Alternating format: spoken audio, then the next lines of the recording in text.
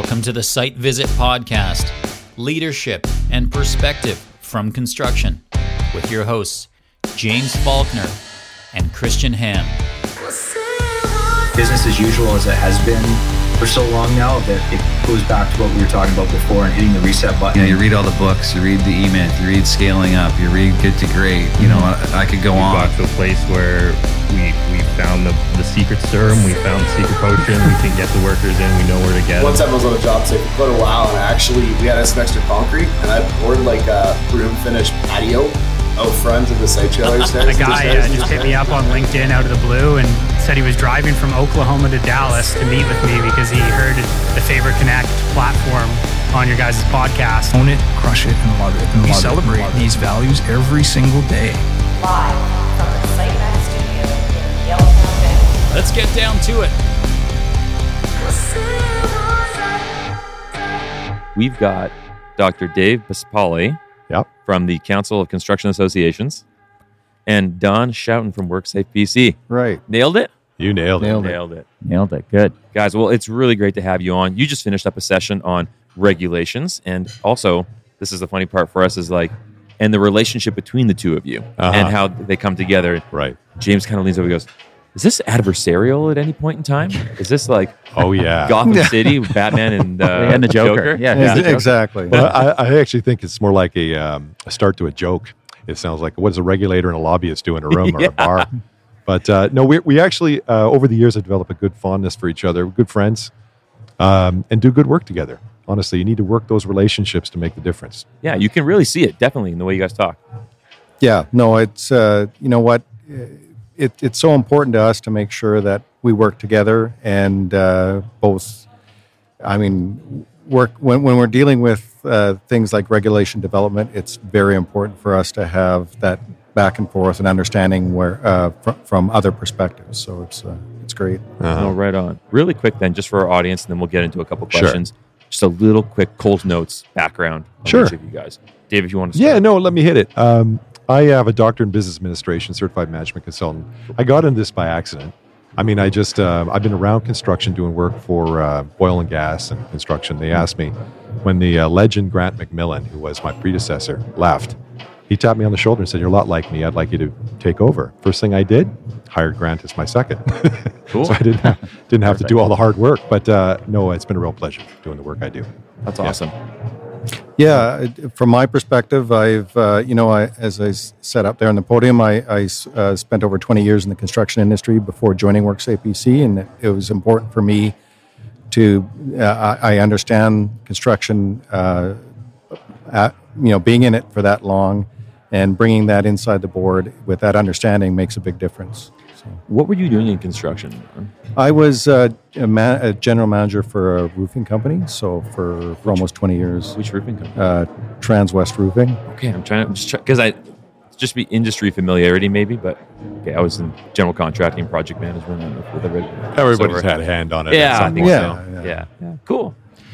Okay, but one thing about that, it makes him very credible when we're talking to our members because 100%. He's been there. Yeah. Whereas a lot of people at WorkSafeBC, and I'm the rank and file, he wouldn't say this, but I will, have no idea what our world looks like. And it gives us an opportunity to really have that touchstone. So in many ways, what Don does is performs a reality check when it comes to, no, that's not going to work in the real world. Right.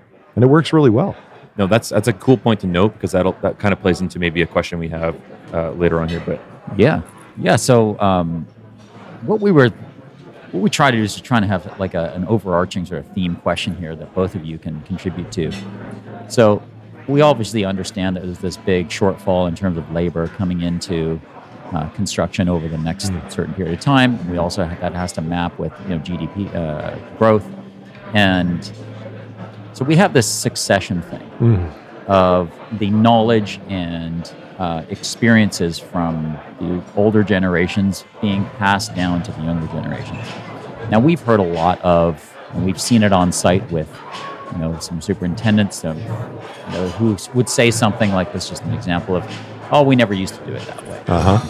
And the question for you guys is, with increased regulation, does that hinder the transfer of knowledge? Because they're like, you know what, I'm just kind of like this was a good time for me to get out. It's way too complicated now. I don't even feel like explaining what we used to do. And the knowledge goes into the ether. What do you guys think about that? Well, I'm going to tell you that's a great question for starters, because it actually is very multifaceted in how you might answer it. Number one, the old tradesman, the guys on that girder that ate their lunch, didn't need somebody to tell them how to fall protect, how to make sure they walked off that safely. Things have changed now. We've got a young workforce that's moving so quickly into place because of labor shortage and the honest to God boom we're in right now. Sure, we're putting people in place and having to have a fallback set of rules that everybody knows are safe. So in some respects, there's a lost art. The tradesmen, not women, because back in then it was a real male dominated. We're changing all that. By that kind of evolution, we get the best of both worlds, but we're losing a little bit of the old culture. Which, here's another one that you guys are familiar with, yelling at people and swearing and all the things that used to be. If you did something wrong on a work site, you knew you were going to get your ass handed to you. Yeah. Today, that's bullying harassment. You're going to get written up and you're not going to be working there anymore. And it's been an evolution for this sector, but my God, we've changed fast. I mean, you can see a lot of things around unsafe behaviors no longer tolerated. We just did a survey on opioids in our sector. Come out the other side on that, and everybody who answered that thing, regardless of where you were in the sector, or from administrative staff all the way to on the tools, came out the other side saying impairment is not allowed on a work site. So that's a lot of good work we've done. Now, that doesn't say it doesn't happen in our sector. We've got people having the after party and celebrate the work week, etc. And there's a problem there. But on the that would be work quite site, the party. Yeah, we really have a situation where we've moved the culture of safety and evolved a little bit that way. I'm a little sad that we have to have a rule for everything. I mean, to me, it's encumbering, and it makes us all, we're focused on rules and not looking sometimes around situationally aware of what's actually a risk. Yeah. But in fairness, just to end my point here, I think it's a progressive move because it does over time protect us and make us think differently than we would. We're using risk management frameworks. We're using ways to control risk like we've never done before. And our incidents are falling. So we're obviously doing something right in that situation. And again, like I said, the other part of it's the evolution of our culture to be more welcoming, Indigenous people, women in trades, really make it a holistic, long, rejuvenated sector now into the future. I guess from my perspective, a bit of a counter to the aspect of, the old way of doing things with and the aspect of regulation. I mean, I go back a long way. My father was a mason, a bricklayer, and I mean, I as a kid was up on scaffolds that were pretty shaky. Saw horses on top of the top frame. Hauling bricks up the scaffold, doing that sort of thing.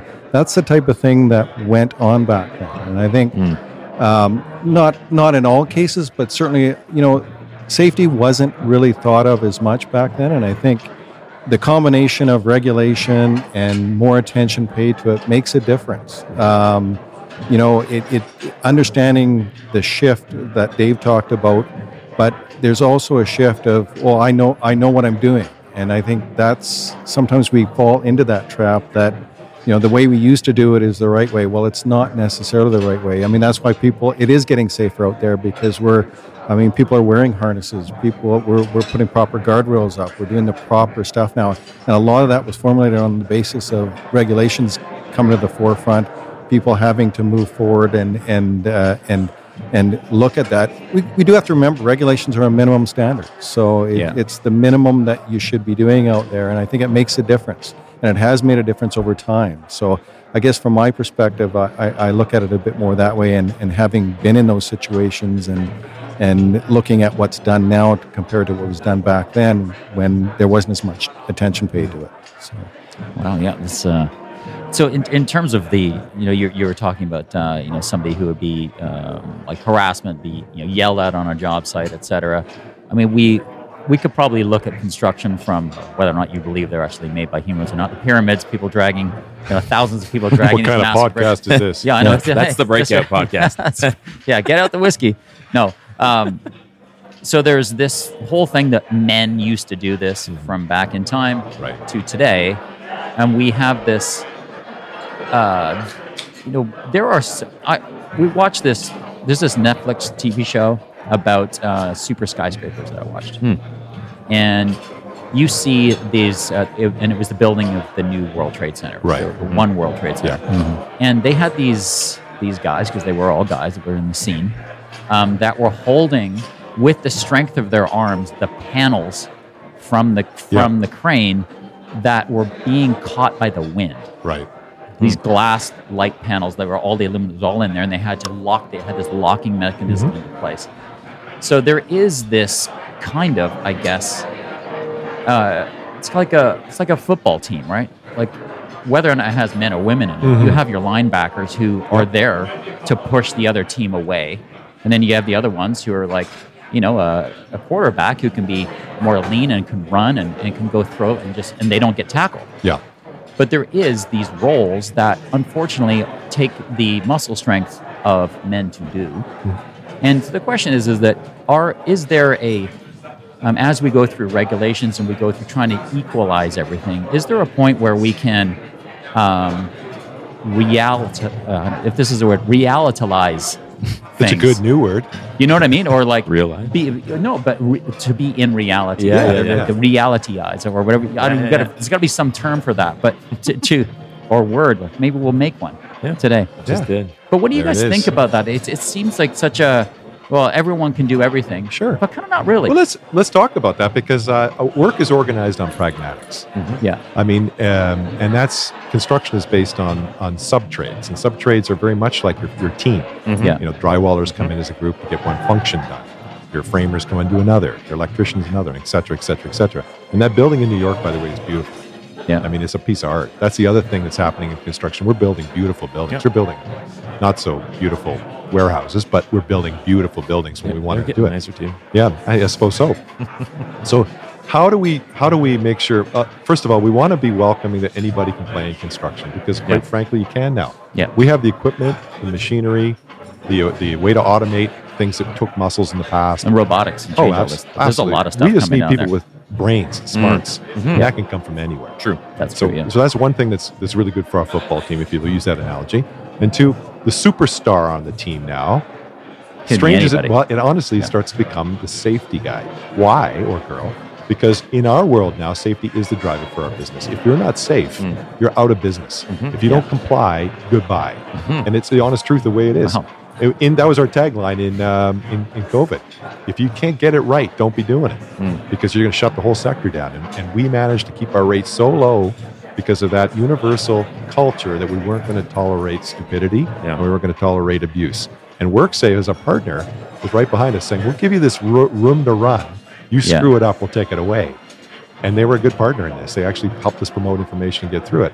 So very much like a football team, we are successful when we work as a team and we work well together. And even when we compete in bids, tenders, procurement, whatever we're doing, there's a kind of a solidarity that we are a sector together whole as one thing, trying to do great things for the economy in British Columbia.